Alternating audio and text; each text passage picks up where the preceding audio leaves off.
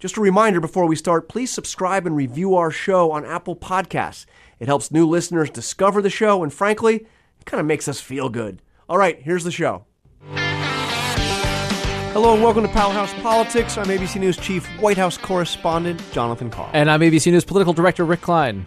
Rick, we've got a big show. We're going to talk to Leon Panetta, the former director of the CIA, former director of the Office of Management and Budget, former Pentagon Defense Secretary, and somebody we have a lot to talk to about, but interesting timing of this interview, because what many may not realize is that Leon Panetta also had a senior or top military officer in his office at the Pentagon who went by the name of General John Kelly.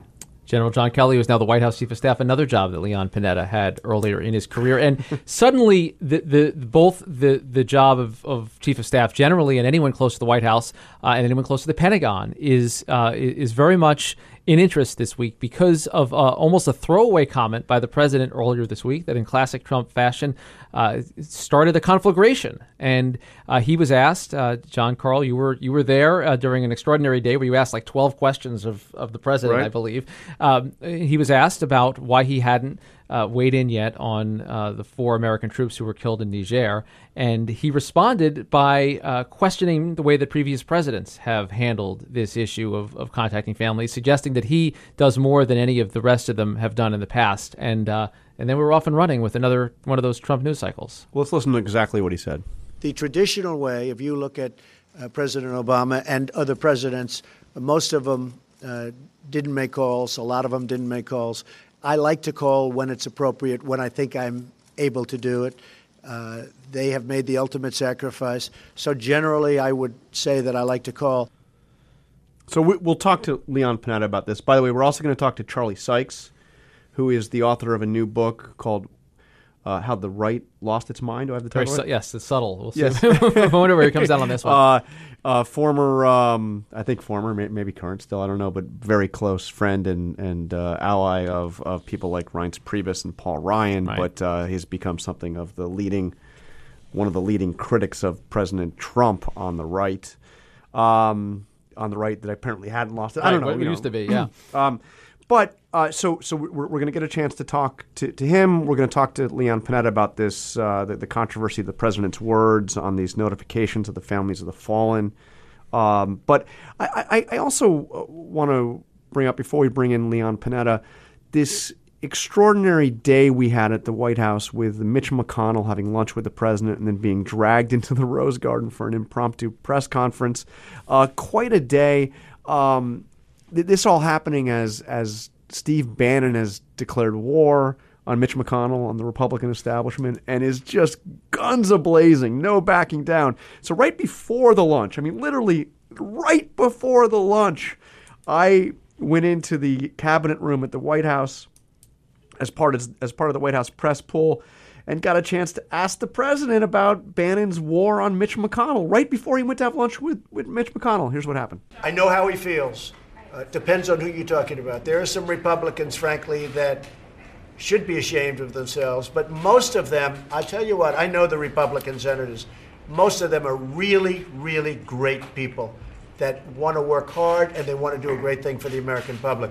But you had a few people that really disappointed us. They really, really disappointed us. So I can understand fully how Steve Bannon feels. So Steve Bannon, who worked to help defeat Republican Senator Luther Strange, and then just yesterday was out in Arizona trying to help defeat Republican Senator Jeff Flake, who is promising to help defeat Republican Senator Dean Heller, who has suggested that that Barrasso of Wyoming may be in his sights, and open warfare. He said as much. Basically, every single Republican senator up for re-election, with the exception of Ted Cruz, of course. Right, yeah. So, and that war, I mean, President Trump has taken both sides of the war so far. And I think the actions that you saw this week, golfing with Lindsey Graham and Rand Paul, and then, of course, that meandering news conference in the Rose Garden with Mitch McConnell. By the way, did you catch the latest with Rand Paul and Lindsey Graham? What's they, that? they're both the golf partners over the piece? weekend. Yeah. Yeah. So Rand Paul is unhappy with this budget that they're going to vote on. That's going to basically pave the way for the tax cut. Right. Rand Paul finds this not quite up to his standards. So Lindsey Graham is attacking Rand Paul. Right, I mean, right, like, and now saying he can be the MVP of the Republican Party if he comes around on this. Maybe Trump has won that part of the war, and that everyone talks like Trump and tweets like Trump right now. But the way that the president is playing both sides of this, and it's an interesting issue that we'll talk about with Charlie Sykes in a few minutes. But the way he's played both sides, I don't know which side trusts or mistrusts him right now. He seems to be in a deal-making mode. He seems to want to actually get some things done. But you know what? We're not actually talking about those things that he wants done. And he has himself to blame in large part for that we're not talking about taxes or health care or really anything other than the fact that he's once again feuding with the Gold Star family. Yeah, unbelievable. But McConnell, though, by the way, just to let you know, a little pull back the curtain here. I was at the White House for this, and we got... while I was in there in the cabinet room with the president, he said that McConnell and he were going to come out and speak at the steps after their lunch. Yeah. And I saw the most surprised people in the room were those on the White House communications staff who had no idea what he was talking about. And then, secondly, everybody was looking around, where are the steps? What steps? What steps are we talking about? I mean, there's lots of steps. Yeah, well, around. it turns out there are steps into the Rose Garden, and that's what he meant. But nobody really knew. And then, as the lunch was wrapping up, Sarah Huckabee Sanders was scheduled to give the daily briefing. So the entire White House press corps was in the briefing room at their seats, waiting for Sarah Huckabee Sanders to come out. When the notice went out, quick, go to the Rose Garden. The president's going to be, talking with Mitch McConnell. So one of the things that McConnell said, he didn't say much at the president's side. He just sat there looking rather glumly. But one of the things that he was specifically asked about was Bannon's effort to go out there and run all these hard right conservatives. Here's what Mitch McConnell said about that. My goal as the leader of the Republican Party in the Senate is to keep us in the majority. The way you do that is not complicated. You have to nominate people who can actually win, because winners make policy and losers go home. So there you go. Well, we now have on the line joining us a friend of the podcast, I think we can say, Rick. I know somebody that we've known for a long, long time. Somebody who has served as, I'm going to try to get some of the titles down, Office of Management and Budget Director, Congressman from the great state of California, Chief of Staff at the White House, Director of the CIA, and Defense Secretary. Yes. But more importantly, a guest on Powerhouse Politics. Leon Panetta, thank you for joining us. Nice to be with you. So I wanted to start off with a difficult subject. And I don't think this is a story that any of us relish covering, but the president made those comments in the Rose Garden suggesting that he is unique among presidents in calling members, family members of the fallen. And I know this is something you had to do quite frequently, especially in your job as defense secretary. And you worked for President Clinton. You worked for President Obama. Can you just tell me what was your reaction when you heard the president say those words in the Rose Garden?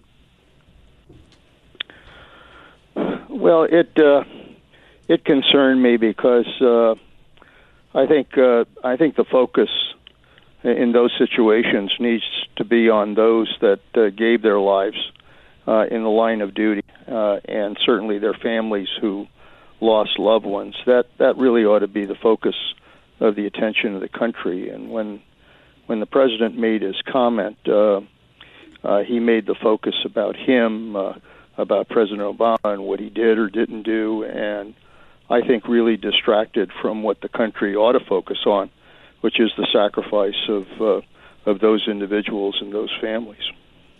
Now, I don't know if a lot of people realize your connection to General John Kelly, but General Kelly was your senior military advisor at the Pentagon, right? Right. And can you just give me a sense? One of the things that really surprised me was not what the president said in the Rose Garden, although that surprised me, but was what he said the following day, specifically about General Kelly, who, of course, lost his son. And here's what the president said in an interview on Fox. Now, as far as other representatives, I don't know. I mean, you could ask General Kelly, did he get a call from Obama? You could ask other people. I don't know what Obama's policy was. I write letters, and I also call. So that was a radio interview that the president did. Can you, I mean, you know John Kelly as well as anybody. You're probably one of the few people who's worked as closely with John Kelly as President Trump now works with John Kelly.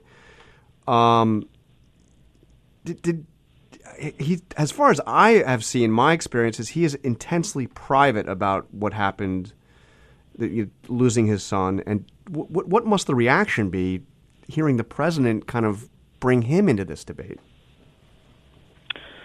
Well, again, it's this president has a way of just throwing names out there in a way to kind of defend what he's doing, and it's harmful because John Kelly is a patriot. He's a Marine who put his life on the line, and his son is a patriot as well, having given his life for this country, and he's intensely private about not only his own service but certainly what happened to his son. And I just think it's very regrettable that the president decided to throw him into the argument, because it really in a very real way not only hurts I think both John Kelly and his family, but it demeans the presidency. Can you walk us through, because as you say, the president seems to have made this about himself so much and about the process that he's gone through. But in your experience in the Clinton White House and the Obama White House, was there a protocol for how the president would handle the issue of notification or rather condolence or reaching out to the family of a fallen soldier? Yeah, the fact is, in my time in Washington, over 50 years, I've in one way or another served under 9 presidents, and every president had their own approach to how they dealt with this. Using most used letters or notes. Some did calls periodically.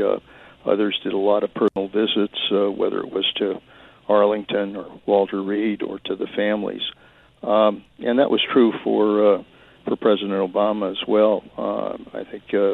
His approach was to write notes and to write letters, and I think he did calls in certain situations to the families. But more importantly, my own experience was that, he, at least in the time that I was there, he certainly expressed his compassion personally.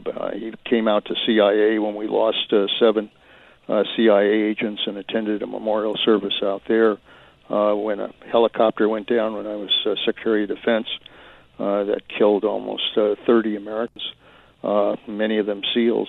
He was at Dover with me, greeting the caskets as they came back to Dover and visiting with the families there, and oftentimes would visit not only Arlington but Walter Reed without press to visit with those individuals. And so I just think that every president has to find a way to do this. It's not so much what you do or what you decide to do. I think the most important question is whether it comes from the heart and really expresses the compassion and thanks of a grateful nation. And, of course, the White House has told us that General Kelly did not get a call from President Obama when his son died in action. First, do you know that to be true? And second, does that say anything to you? Is there any meaning to be read into that, as apparently President Trump would have us read? I don't know that. I think John lost his son before I became Secretary of Defense, and I think I just always felt that John felt very deeply about what had happened with his son, that it was deeply personal, and I just I really hesitate to even begin to comment because I really, knowing John and knowing his family, I really think they would prefer privacy on this issue. So let me ask you, moving on, you've got a unique relationship with John Kelly because you've both been chief of staff in one sense, and I've, as somebody who covered the Pentagon, I know how closely a defense secretary works and how much time you spend with your senior military advisor. What is your assessment of the role that he has been brought into play as a unique chief of staff? I don't know if there's been a chief of staff who's quite had the unique set of challenges that this one has had. Well, having served as chief of staff to Bill Clinton, there's no question that chief of staff's job is one of the toughest in the White House, it's one where you are chief of staff. You're not the president. You're chief of staff, and you're trying to make the staff and the organization of the White House work effectively for the president. And I think John has been successful at improving kind of the chain of command at the White House and providing greater discipline there and greater order in terms of how decisions are made. I think the toughest test is always, whether the president will accept that discipline. And I think, obviously, in this case, that's still very much a question. The good thing I had was a president who recognized that he had to accept that discipline and was willing to do that, and it ultimately got him reelected. I think that's going to be the question with regards to Donald Trump, whether he's going to be willing to accept any discipline to try to control these crazy tweets that he does that just disrupts everything, or whether he's going to be willing to establish some kind of order with regards to his thinking and what he says. How critical, to your mind, is he to the proper functioning of this White House? There's been a lot of rumors, and some that he put to rest on the record last week. General Kelly put to the rest on the record, saying he's not going anywhere, he's not getting fired, he's not quitting. But what would it mean to your mind if John Kelly isn't able to survive in this role? What would that suggest to you about the internal workings at the White House? Well, that would make me very concerned about the operations there at the White House and what could or could not happen. I think, in the very least, because of John Kelly, because of his national security team, that they're doing everything possible to try to keep this president, in the right place in terms of some of the toughest decisions that have to be made on these danger points that we're facing around the world. And John Kelly is a Marine first and foremost. He is committed to the mission of trying to protect this country.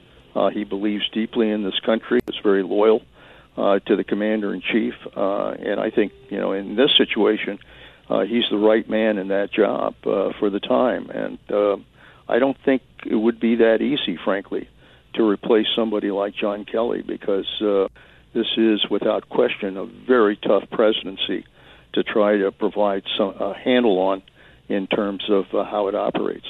So before we let you go, I want to ask you about one of those big danger points out there, and that is North Korea. What if you were sitting in John Kelly's shoes or in General Secretary Mattis's shoes? What would you be advising President Trump to do? Well, look, as we all know, North Korea is a very difficult, complex, tough national security challenge, and has been that way for a long time. I don't think it helps to engage in a rhetorical battle between the president and the leader of North Korea. I think that only increases the chances for miscalculation and frankly, builds up a sense that somebody somewhere, because of this rhetoric, might do something stupid. I think the better approach here, frankly, is to is to continue to squeeze North Korea, to build up our defenses there, build up our defense shield, toughen sanctions, and continue to work with our allies and continue to work with China to try to ultimately force North Korea to the table. I know that's not going to be easy. I think because of some of the things that have gone on, North Korea has every incentive to continue to develop an intercontinental ballistic missile with a nuclear weapon on it, and that's dangerous. I think what we've got to do, in addition to everything I said, is to use our covert capabilities to do everything possible to try to limit them from proceeding with what they're trying to do. Mr. Secretary, appreciate you joining us here. I know it's got to be a difficult time for you to watch. It seems to me like there's almost a sadness in your voice around this, about watching the way this has been handled from your perch at the Pentagon as well as John Kelly. Am I detecting that right? I mean, you seem a little bit sobered by this. Yeah, no, I just in the time spent in public life, I have a tremendous regard for this country and those that serve this country in whatever capacity. And, I think this country is great because of our values, because we really try to do the best in us in terms of our better angels. And I just think we need to get back to that. And, the more we divide ourselves, the more we fight each other, the more partisan that Washington gets and dysfunctional that it gets, the more I worry about the future of our country. And we're facing too many challenges right now to not have leadership that functions in Washington. Well, we appreciate you coming in and talk to us. Always learn from you, and having tracked your career, from way back. I know that you are one of those that has tried and occasionally succeeded in bridging many of those divides. So we appreciate you coming in and talking to us today. Thank you. Great. It's good to talk to you, and my best to everybody there. Great. Take care. Yeah, I agree with you, man. I sense there's a sense of almost dread. Yeah, and in his voice. It's different than your typical political food fights, and not just because it's a pointless feud. Because what is President Trump get out of suggesting that he handled troop deaths better than President Obama or Clinton or the Bushes or Carter or anyone? What do you get out of that? What do you get out of a feud with a Gold Star family? It's beyond even the pointlessness of it. It's that you're talking about institutions here. And I think when you hear from Leon Panetta, who, as he said, 9 presidents, that this demeans the presidency, you start to talk about the stakes of this particular fight. And it's similar to my mind to the fight with Captain Khan or Captain Khan's family during the campaign. There was something different about that seemed to break through. I wonder if this has any of the same kind of impact. I mean, but me talking here, I kind of hope that we're able to move on soon. Well, as someone who's covered wars and has talked to these families, sure, I get that. I mean, some of the most difficult stories that I've done, particularly when I was covering the Pentagon during the real dark days of the Iraq War, when we were losing, in some cases more than 100 service members a month. Some of the most difficult stories are going out and important stories and reaching out to those families and those are permanent losses. Mm-hmm. Permanent losses. On that note, on that note, as the president's feuds continue, we'll talk to one of the leading Republican critics of this president after the break. We're going to talk to the author and the radio host, Charlie Sykes. Are you feeling limitless? I don't think I've ever told this story publicly on the air anywhere, but I'll tell it now. Welcome to No Limits. I'm Rebecca Jarvis. Are you a psychiatrist? No. Each week, we're taking an honest look at success and how to get there with the boldest, most influential women in the world. Jessica Alba, Ariana Huffington, Issa Rae, Barbara Corcoran, Robin Roberts. Welcome to No Limits. Listen on Apple Podcasts, Spotify, or your favorite podcast app. This is No Limits. Hey there, it's Mara Schiavocampo from Good Morning America. Like so many people, I've struggled to find that perfect balance between health and happiness. Name a diet, I've probably tried it. Crazy workout plan? Yep, I've done that too. But I learned it was my approach that was actually weighing me down. After losing 90 pounds, I discovered it's not just about reaching a healthy weight, it's about finding peace and freedom. I have a podcast called Motivated, focused on all things health and wellness. Join the conversation. Search Motivated on Apple Podcasts and subscribe today. All right, and joining us now is Charlie Sykes, the author of How the Right Lost Its Mind, the #1 talk radio host in the state of Wisconsin, friend of the podcast. Welcome to the show. Hey, good to be back. So, there's so much to talk about.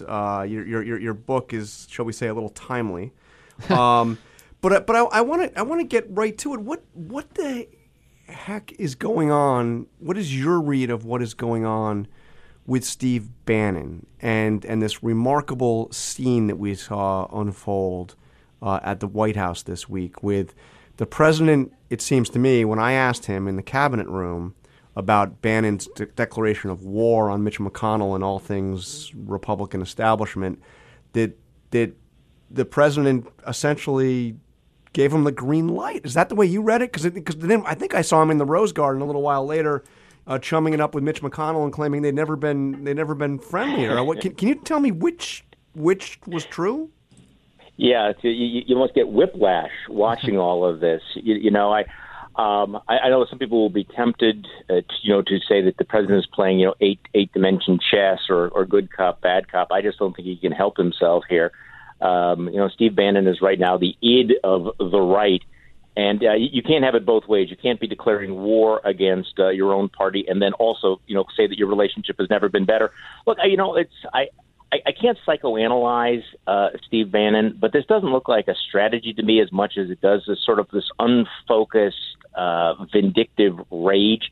It doesn't even appear to be ideologically principled as much as it seems to be just kind of a let's burn it all down, let's tear it all down, and let's see what happens. How that gets them to where they want to be in terms of governing or legislative success is, that's you guys probably know better than I do. What's extraordinary to me about it is that Bannon is somebody whose office was steps away from the Oval Office. He was in a position of power, and now he's outside, but theoretically still has a pipeline right to the Oval Office. This kind of opposition at all costs, bomb throwing, is usually done by those on the fringes who don't have access to power, and the rage is based on that frustration.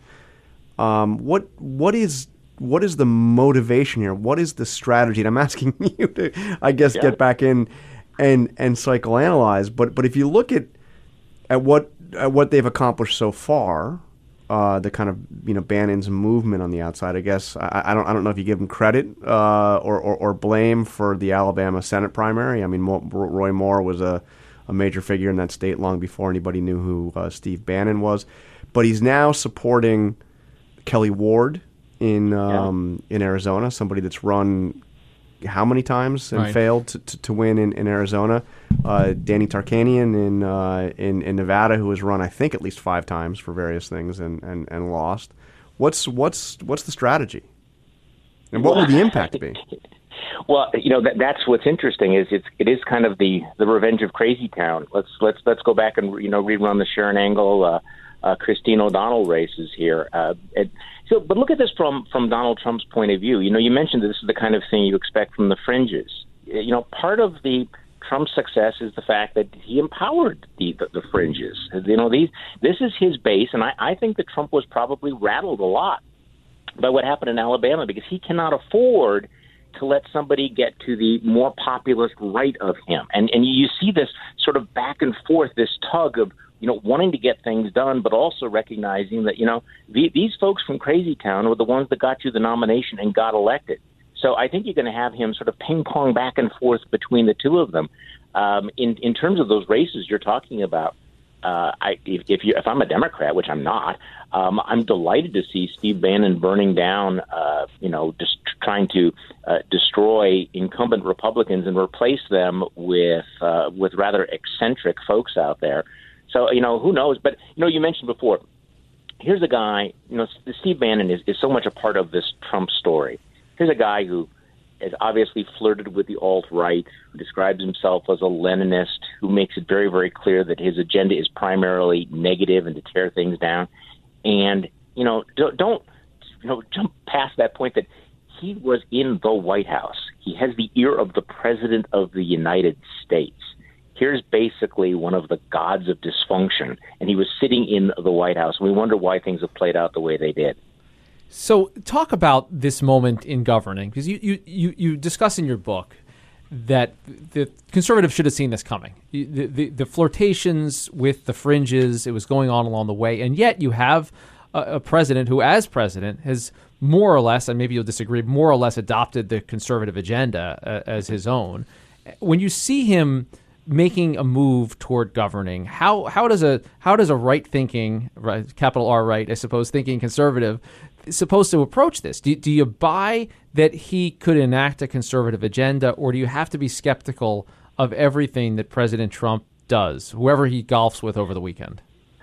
Yeah, this is the real dilemma. Because, if you're a conservative, there are going to be things that he's going to do that you're going to like. I mean, let's face it, conservatives are very happy with the Supreme Court appointments, the judicial appointments. If they get tax cuts, most conservatives, except the ones who care about the deficit, will probably applaud all of that. But, there's a reason why we need to be reluctant to put our faith in princes, because this guy, on a daily basis, could go anywhere. I mean, the reality of Donald Trump is that even though for the moment he occasionally will adopt conservative values, look, Donald Trump is not a deeply principled, deep-thinking individual. He is not a lifelong, quote-unquote, movement conservative. He will throw them under the bus whenever it becomes convenient. And one of the realities of American politics now is that much of his base will go along with him, even if he sits down and reverses his position on a lot of these issues. What do you make of Paul Ryan, the House Speaker? You're a Wisconsin guy. He's a Wisconsin guy. You've interviewed him dozens, hundreds of times over the years, I would guess. A very close relationship. When you see Paul Ryan, who did that famous the famous vacillation on offering the endorsement last year, then just a few weeks after the Access Hollywood tape says he wouldn't be doing anything to support him. When you see him all in for President Trump, talking about the border wall, talking about the Trump agenda, praising his leadership, not calling him out when he goes and does things that are not conservative or just generally outrageous. When you see Paul Ryan, what goes through your mind right now? Really profound disappointment. Because, I have known him for many years and really did see him as the intellectual leader of the conservative movement, and very much the alternative path that conservatives and Republicans could have taken. There's either the Trump right, and then there is the more policy-oriented Ryan right. Look, he had no illusions about who and what Donald Trump was, and was willing to call him out. But he's made, and I know this sounds harsh, but he's made a Faustian bargain, which is that, look, I want to get my agenda through. I really, really want to get tax reform through. And in order to do that, I apparently have to behave this way. I have to be all in on Trump. I wish he was much more restrained about it. I understand that he wants the tax reform, that has nothing to do with Donald Trump. But there's a certain point at which you want to say, good God, man, do you have some pride left? I mean, do you have to chirp about, what a great leader Donald Trump is? It's that there are many things that make me cringe these days, and because I have so much respect and affection for Paul Ryan, this is the most cringeworthy thing that I have to live through. So you also go back a long ways with Reince Priebus. Have you talked to him at all recently? We actually have kept a little bit in touch. Yeah. What's your sense of where his head is at right now? I mean, he's. Well, I don't want to oversell my insight into him, except that he seems to be a man who I think feels a great burden that has been lifted from him. Somebody who has been released from prison now.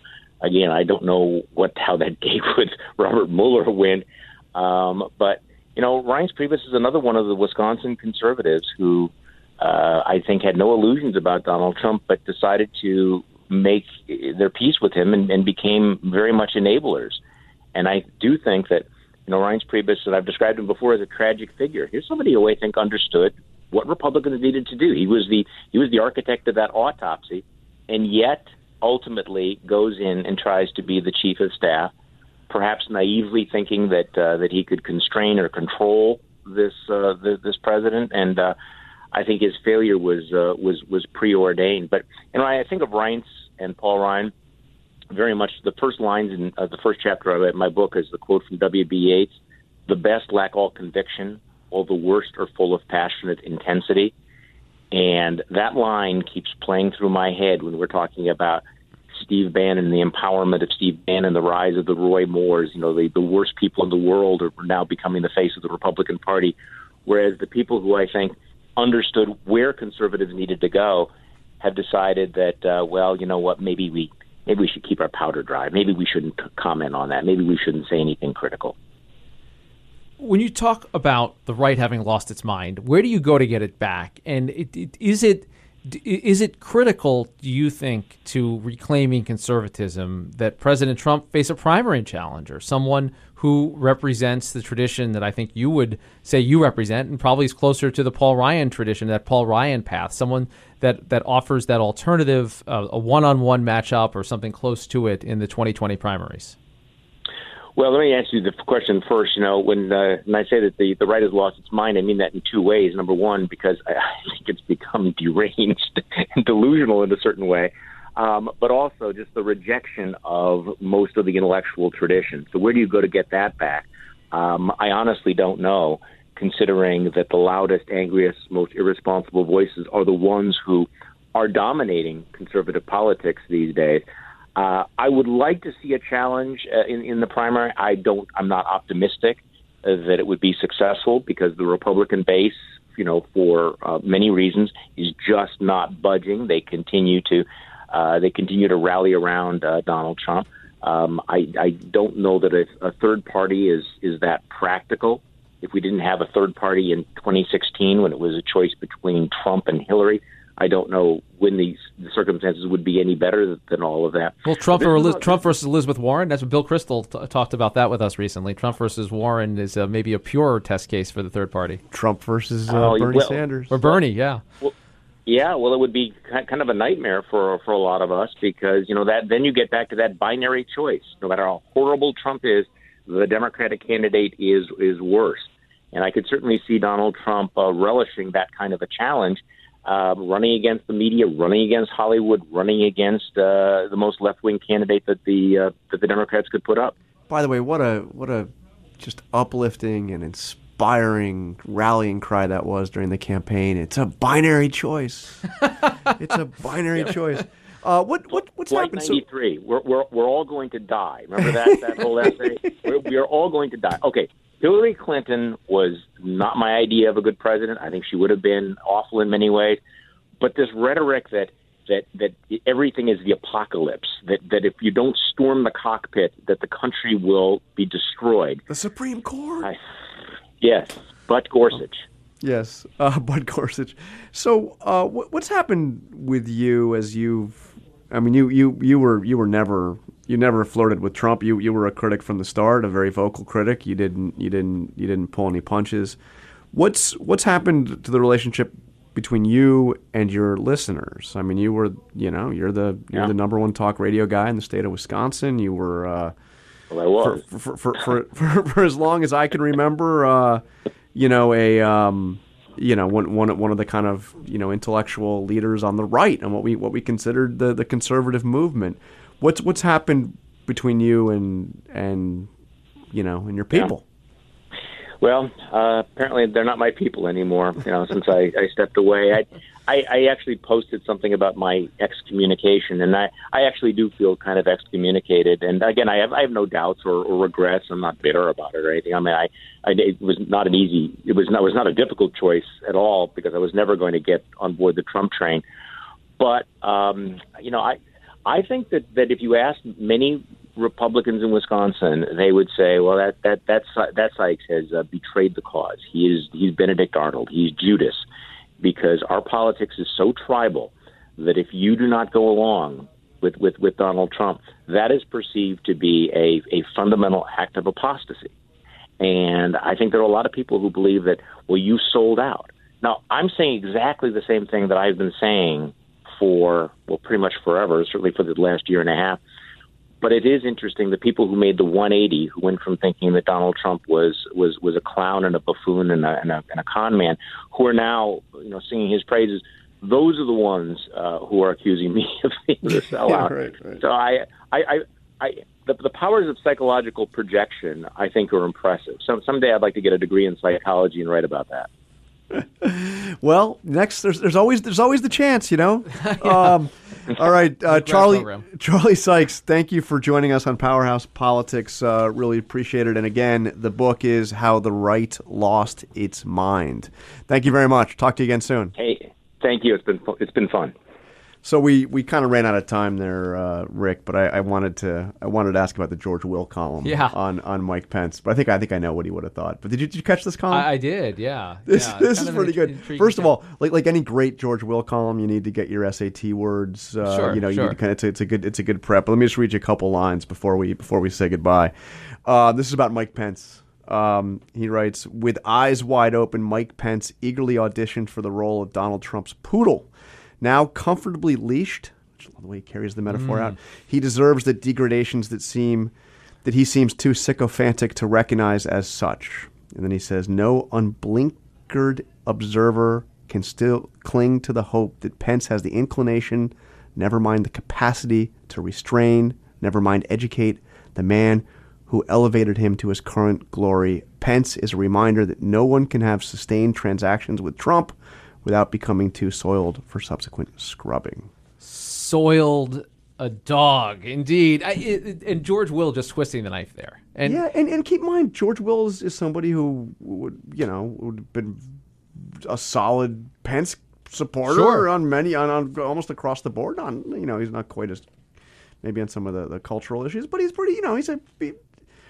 I guarantee if we go back, we could find Will seeing Pence as as a force for good in the conservative movement. But that's the point that Charlie Sykes is making in this book by outlining that other path that could have been taken. That's the Paul Ryan path.